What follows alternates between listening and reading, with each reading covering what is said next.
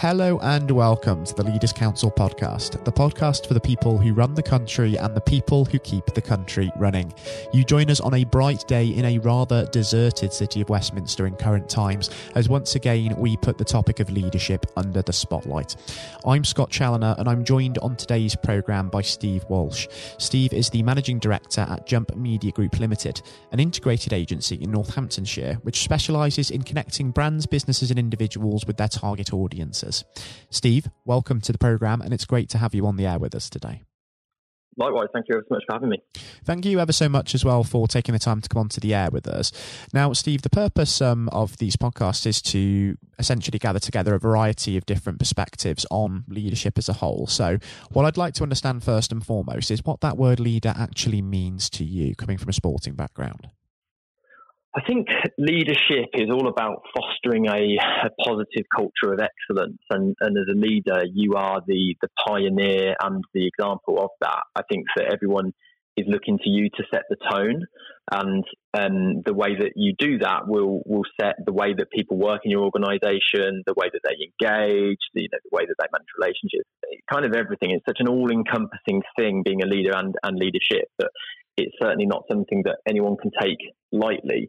I think if you look at sporting organisations, of which is my background, having been a Great Britain gymnast, you can see how actually the culture that the leader or leaders create goes a huge way into actually determining whether that is a successful experience for everyone or not. We've seen great sports teams, cultures change as leadership figures have moved on, and you've seen therefore success alter accordingly. So I think that being a leader is fostering a culture, setting expectations, and doing everything you can to help individuals to do their part within a winning team and a winning mechanism. And have you found that you've had to adapt your own style of leadership moving from sport to business, or are there many elements of that you've actually been able to carry over, you found? I think it's a bit of both. So when I set up Jump, I set it up with the idea that we would bring the best parts of sport into a business world. Those best parts include things like not settling for mediocrity. We wanted to really push on. I was speaking to a guy called Tristan Collins back last summer, who is the head of coach education for Sport New Zealand, and he put the nail on the head and he said, there's a lot of mediocrity in business. Sport operates a kind of better never stops mentality, and we wanted to bring that to the business world and in my field in marketing. However, you can't bring everything that is in sport into business, because you're working with very, very different people. Sport is full of individuals that are very driven, can be a bit cutthroat. It's a kind of winner takes all environment a lot of the time. Business isn't like that. You can't treat employees like they're high performance sports people. You can't treat client relationships necessarily like that. But what you can do is bring the best elements with a slightly more, maybe softer, more caring touch, galvanise people to come on board and actually take the principles of coaching, which are all about individuality, excuse me, and all about treating people as an individual and actually getting the best out of someone's character. If you can bring that into the business world, apply that to client relationships and to relationships with people you work with, you can actually start to develop a very high performance culture, but in a slightly different way to sport. Cultures are hugely important in both sport and business, isn't it? But also there you've highlighted the importance of people management, because no one leadership approach necessarily works with every single personality. Leaders have to be able to, in both coaching, in sport and in business, adapt their approach to obviously cater for different individuals, don't they? 100%, and that's where you see in all sports, successful managers, leaders get the best out of people that others couldn't necessarily do. If you have a dictatorial leadership style, it's my way or the highway, that can work for a certain amount of time, but you can only ever then engage one type of person. It can often lead to things like burnout and things like that. You just have to be, in a leader in any field, you have to be so adaptable to changing circumstances. Obviously we're seeing that at the moment with the pandemic, but also with changing characters. And like a lot of people who will be listening to this, I've been watching the Last Dance, the Chicago Bulls Michael Jordan documentary on Netflix. And, there's a lot of different characters on that. In his team, there was he as one extreme example of just all out single-mindedness to win. And then there's other players on the team like Dennis Rodman, who is absolute maverick, can't produce his best unless he goes out and parties in a few casinos every now and again, but still brought then what they needed to win as a team. So I think it's about allowing for different characters, about understanding and massively empathizing with everyone that you work with. And that's obviously like client side as well. If you can do that and understand kind of a level of empathy across everyone that you work with, you can start to forge that culture and start to actually develop like true leadership rather than just being successful around a certain type of character. And as a leader, you also have to be very selective over who you surround yourself with as well. Nelson Mandela, for example, once said, surround yourself with people who are better than you are. And I think that can translate to obviously picking out people in terms of recruitment who have qualities who are maybe a little bit more refined than yours in certain areas, just to complement yourself as a leader, because ultimately it's about not just nurturing the best out of those around you, but also allowing them to get the best out of you as well at the helm. Yeah, and it's about looking at, I guess, leadership.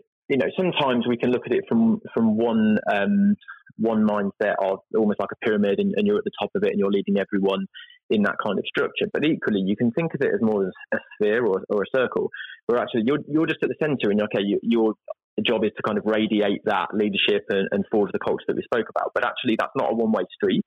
And one of the really difficult things as a leader, if you lead from the kind of pyramid approach, is that actually no one's charging your battery necessarily. But actually, if you develop this kind of sphere or circle kind of look upon things, that actually everyone is responsible for taking leadership as an energy at different times, and also using that energy to charge the whole system rather than one person, charging and it trickling down. That's hugely important. And I think as a leader, you're absolutely right. I think organisations are cultivated, or successful organisations are cultivated when they have brilliant people surrounding each other and therefore charging everyone else up and just doing things better than one single person could.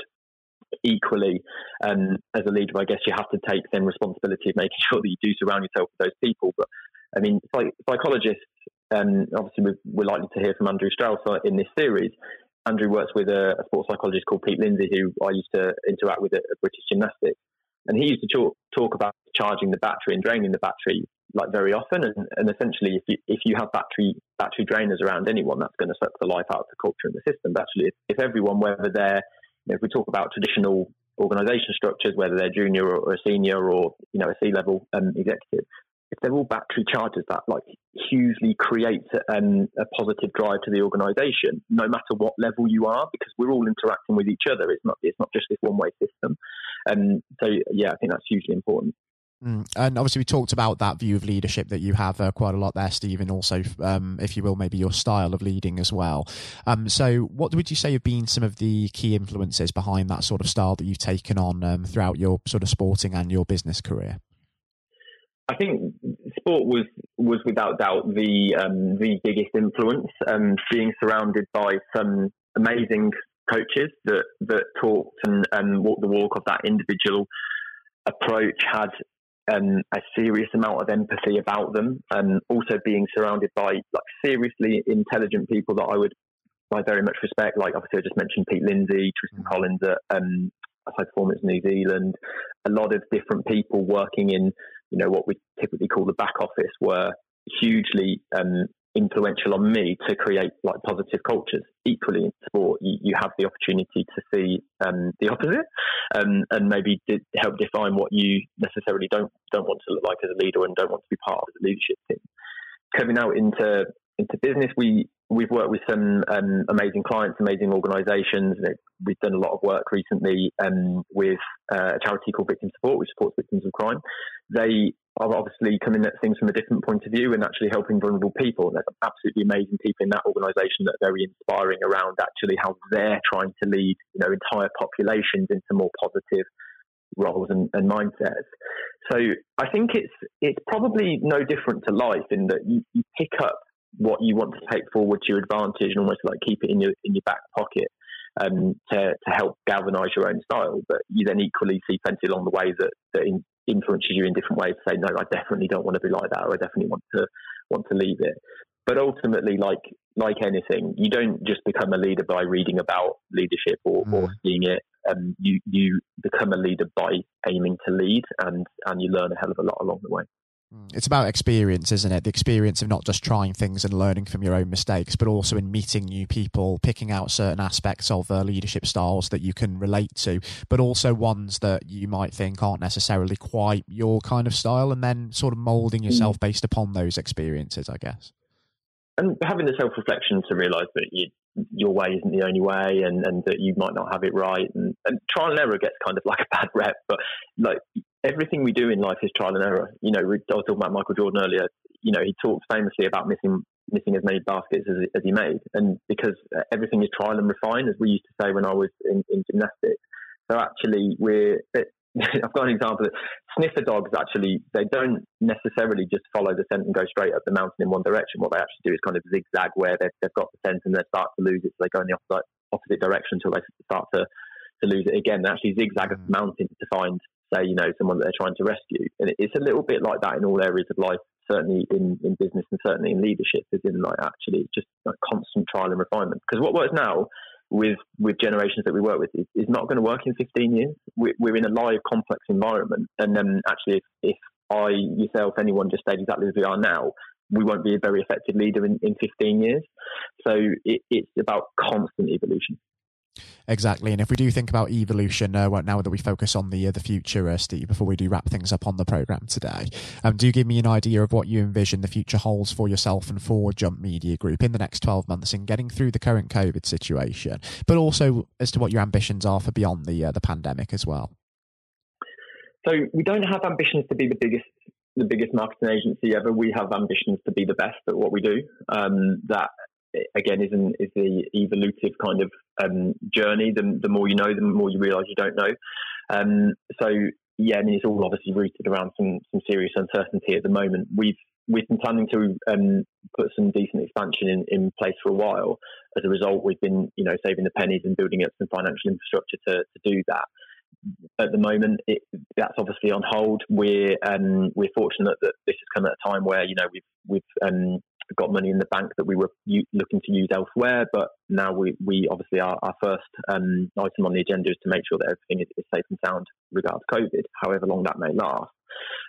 But essentially, beyond that, the goal hasn't changed. The goal is just to be excellent at what we do, and then our aim is that by doing that, we work with different exciting projects, whether that's actually doing some things in the public sector, because actually we really like influencing a lot of people there, whether that's doing some cutting edge projects in the private sector.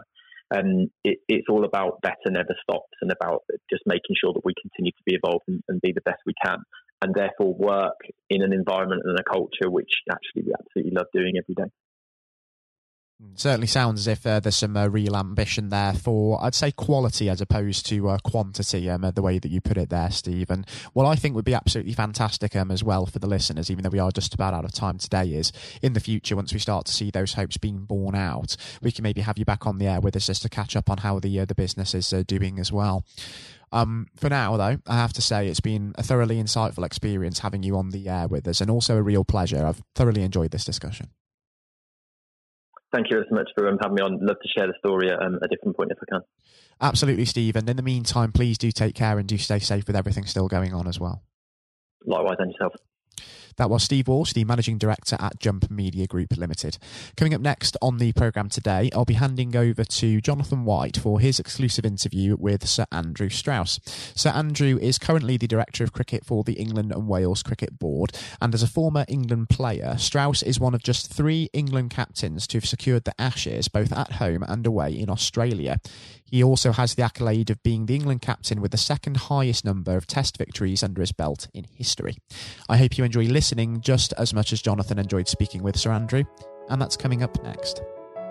Hello and welcome. I'm Jonathan White, and today we are joined by Sir Andrew Strauss, former captain of the England cricket team and former director of cricket at the ECB. Sir Andrew, thank you very much for joining us today.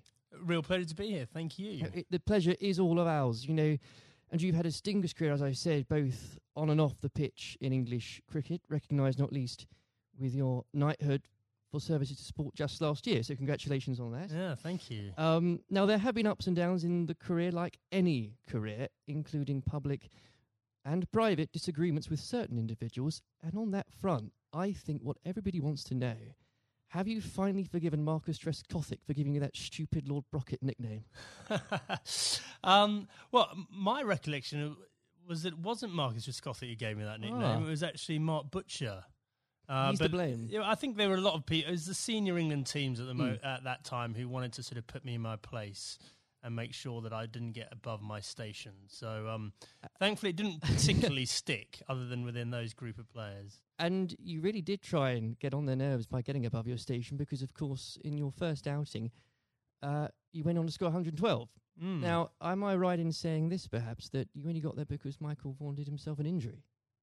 Well, that was the reason I got on the pitch in the first place. Yeah, absolutely. I mean, you know, it's often sort of misunderstood or misjudged the role that luck plays in an international cricket or sporting career, full stop. And, you know, I was waiting patiently in the wings for an opportunity, and it didn't really seem like an opportunity was going to come along. And then, you know, I've only got injured in the nets, and there was my chance, and I had to kind of grab it with both hands if I could. And you certainly did. What was it like then to see your name being put up on the Lord's Honour Board after your first appearance? Yeah, look, I'd just been transported to a completely different world almost. I was a Middlesex player, I was captain of Middlesex, all my focus was on helping Middlesex sort of win the championship and whatever. And then a week later, I've scored a test century, which is something I'd always dreamed out, you know, literally all my life.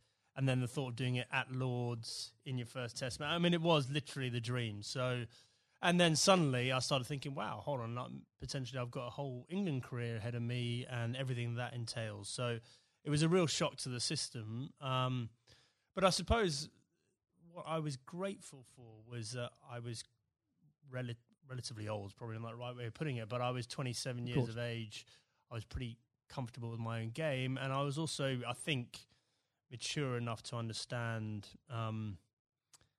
that this was a great opportunity for me, but not to get carried away with it, which is unfortunately what happens with a lot of younger players. Without a doubt. And I think in those early years of your career, it's so important, I think you'd agree, especially when you're learning from other more experienced people. And this can be true of any field, whether it's sports or politics or business, to have somebody there that you can rely on or look up to for guidance. In those early days, was there somebody that you could say to this day that, thank goodness they were there for you? Well, I think in preparing me for international cricket, Justin Langer was a massive source of advice for me. So he was captain of Middlesex a couple of years beforehand and really helped me understand what I needed to do to get there. But then I think on the day-to-day basis, my wife Ruth played a huge role, you know, just in terms of, because I think there is that real danger that you get carried away with it and you think international sport in that goldfish bowl that, you know, you're more important than you were previously, or that whole world is the real world. And obviously all we know is that the real world, nothing's changed other than other people's perception of you. And you need that grounding. And again, that can be true of so many different areas of life. I think so, yeah. I mean, very easy to get caught up in it and end up doing different things, being with different people, sort of trying to enjoy everything that goes with international cricket rather than focusing on the actual international cricket. And itself. In those early days, Andrew, there were lots of examples where you could have got carried away because that team accomplished so much. I think for a lot of people, the 2005 Ashes series is one of the greatest sporting moments of this country's history. Now, we could chat for hours about that, but I know I wouldn't be allowed to, and you've got other places to be, so we can't do that. But if I may, I would love to ask what your highlight was personally for that, but perhaps more importantly, as a team, how were you able as a group to deal with the pressure no doubt you were feeling?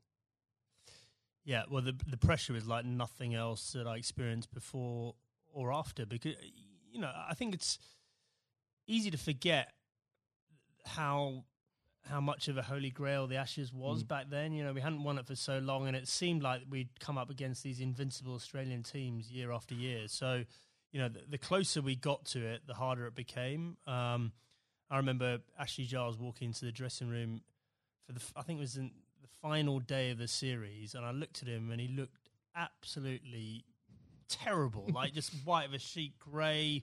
He looked like aged about 5 years. I went, God, Charlie, you're not looking too good.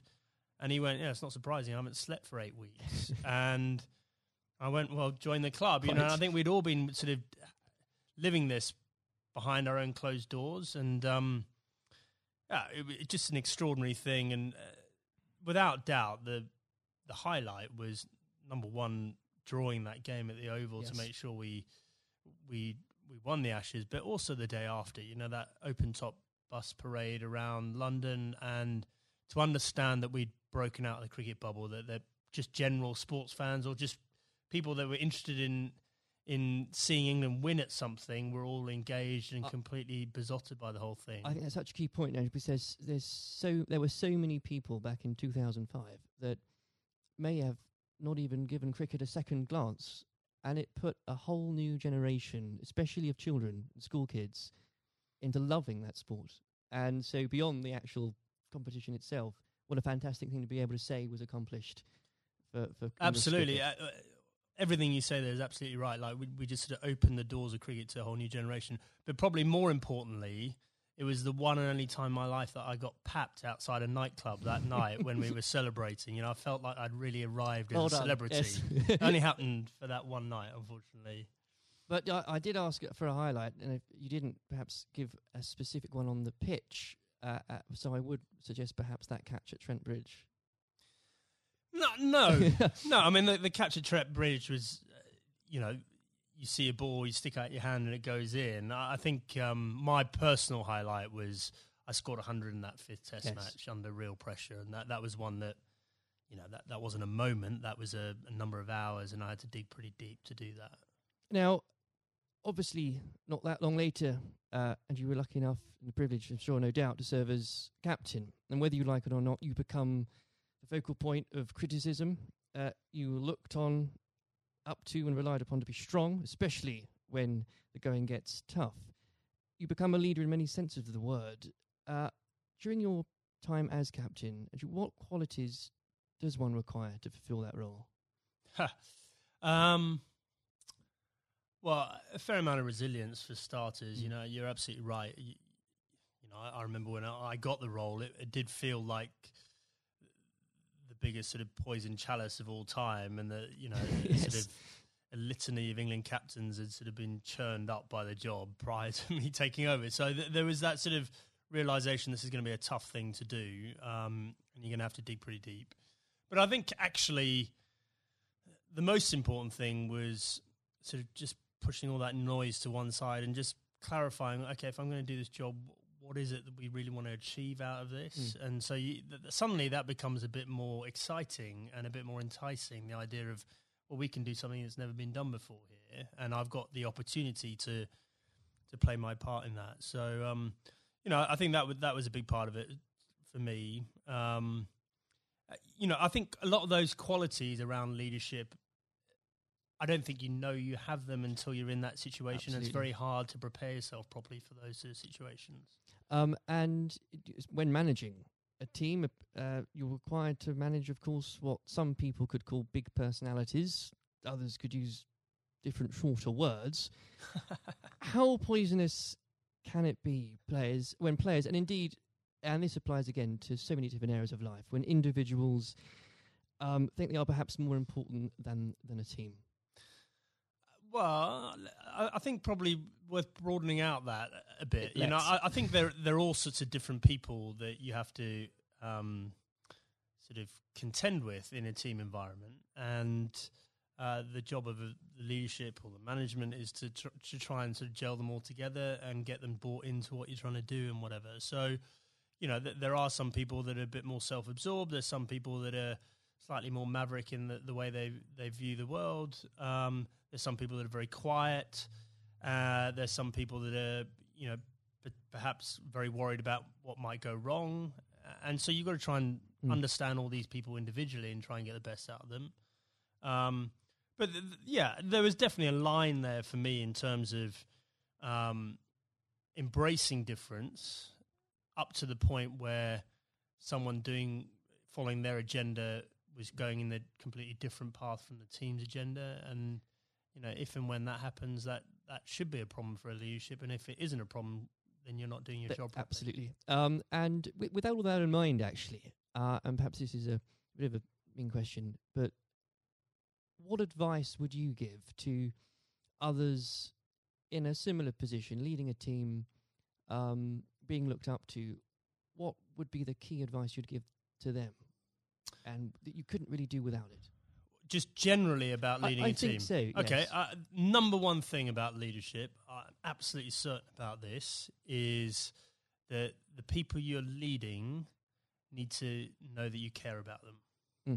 And if they genuinely believe you've got their best interests at heart, they will forgive all sorts of other inadequacies you might have, and I definitely had many, because they'll know your heart's in the right place, and they'll feel comforted. There'll be a degree of sort of psychological safety or whatever you might term to make sure that the team comes together when the going gets tough. If they genuinely don't believe you care about them and you're in it for yourself, doesn't matter how charismatic you might be. It doesn't matter, how gregarious and how impressive you might be as a person. They will be wary of you, and they will start looking after their own interests very quickly. Now, in 2015, obviously, you were appointed as Director of Cricket at the ECB. You took some pretty major steps early on. You brought in Trevor Bayliss as coach, was brought in. You put a much greater emphasis on limited overs cricket. Now, in the abstract, what had you identified that needed to be changed for English cricket? And were there qualities that you had developed, you'd found out you had as England captain, that you were able to bring over the job?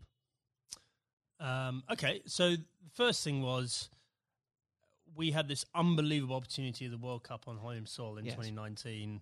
I was sick and tired of watching us make the same mistakes in World Cups, and this includes my time as captain. We just kept on sleepwalking our way into it and pretending everything would be all right on the night, and it never was. And so I definitely made it our priority to win that 2019 World Cup. I thought that was more important than anything else that was going to be taking place in my tenure. And I knew in order to do that, we had to completely shift our perception of white ball cricket. Quite a radical shift from what we were coming from. Yeah, but the rest of the game had moved on. And the rest of the game had understood that white ball cricket was playing an increasingly important role in both financially, but also in terms of players' focus and interest. Yes. And we had to move. In fact, we didn't have to move at times. We need to get ahead of the time. So, we had to completely shift both our philosophy, but also the way we played in order to do that. And I was very lucky having both Trevor Bayliss and Owen Morgan, who were prepared to sort of role model that and lead that through. And the second part of your question around what had the England captaincy sort of done to prepare me for the role, I think I was comfortable leading. I knew the environment. I knew what I was getting myself into. And in the early days, I could leverage some of the relationships that I had with the players. But actually, I found it a very different challenge because you are so far removed from what's going on the ground. Right. And so, you're relying on other people to have to, buy into what you want to happen and then do it themselves. And often, in different time zones in different parts of the world. So that was a very new experience for me. Well, I think the strategy paid off. And I don't know about you, but when watching that World Cup final, again, as so many people did in this country, it's once again inspired another generation of especially school kids who, again, might not have given cricket a second look, who have now become avid cricket fans. I know of some, and what a wonderful thing that must be. Yeah, it was an incredible day, wasn't it? I mean, I think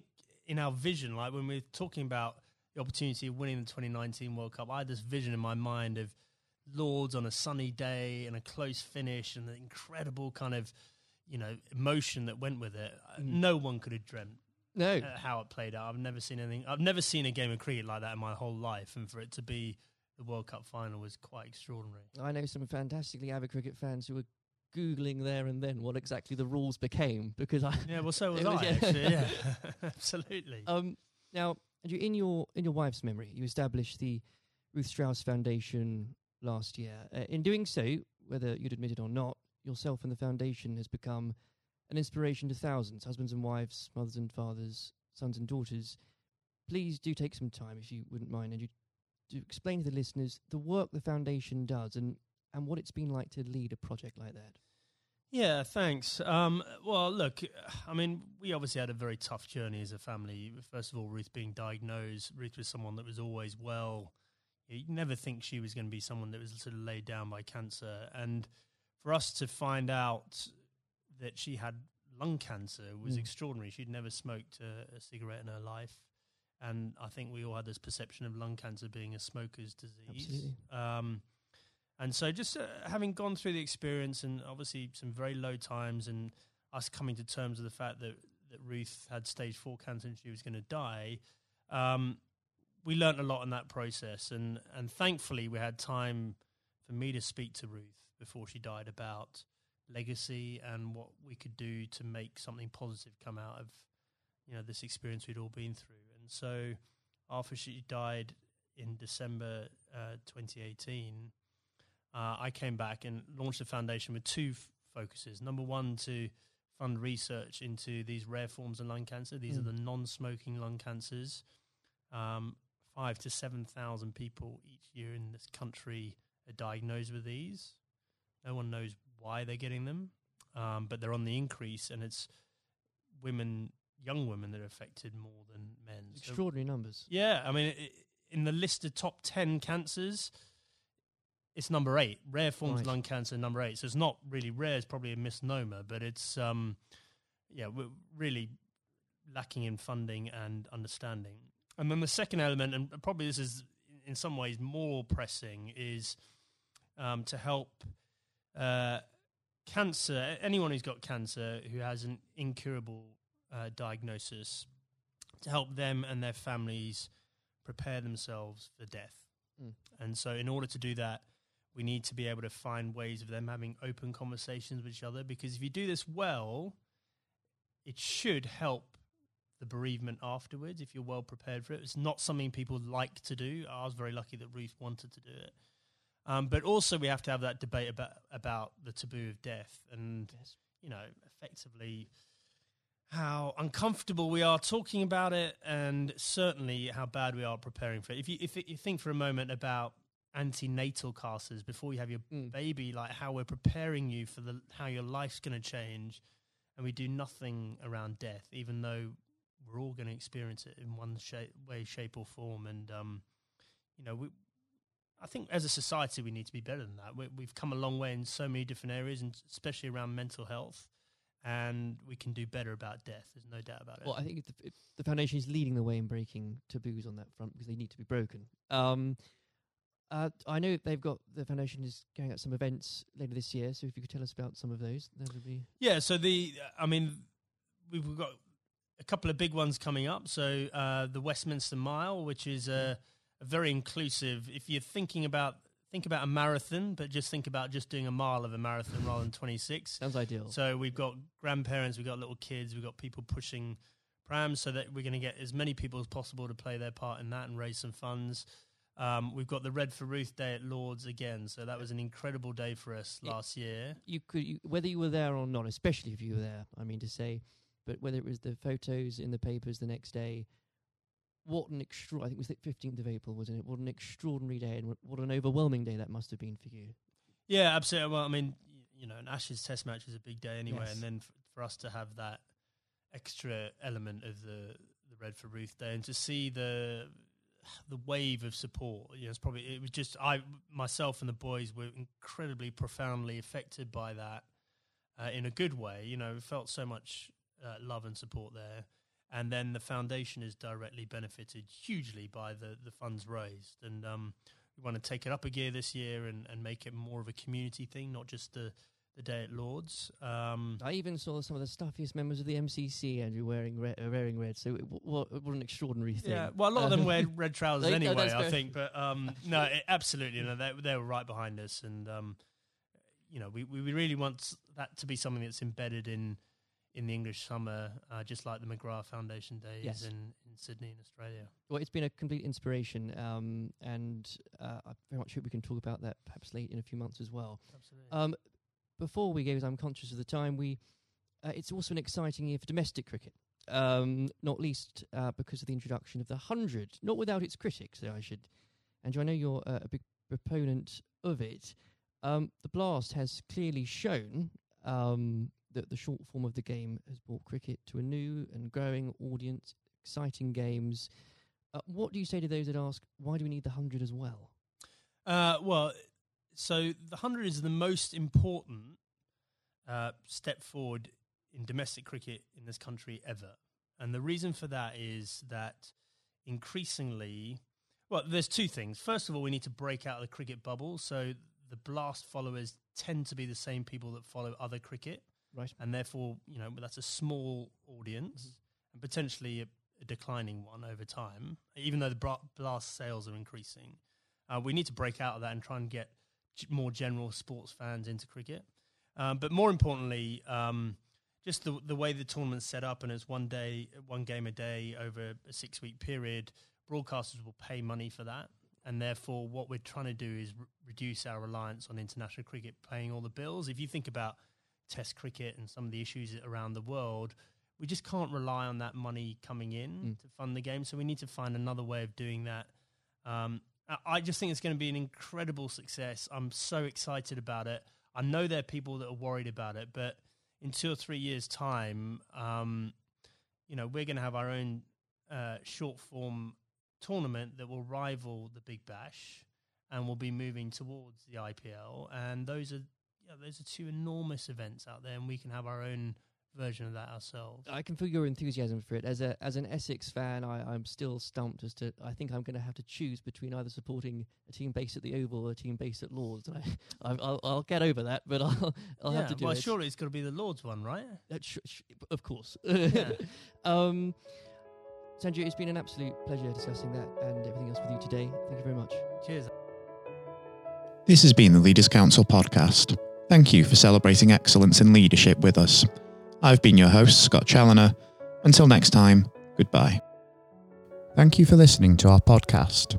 The views expressed within the podcast do not reflect the views of the Leaders Council of Great Britain and Northern Ireland, its parent company or subsidiaries, members of staff, or other guests of any other person therein associated.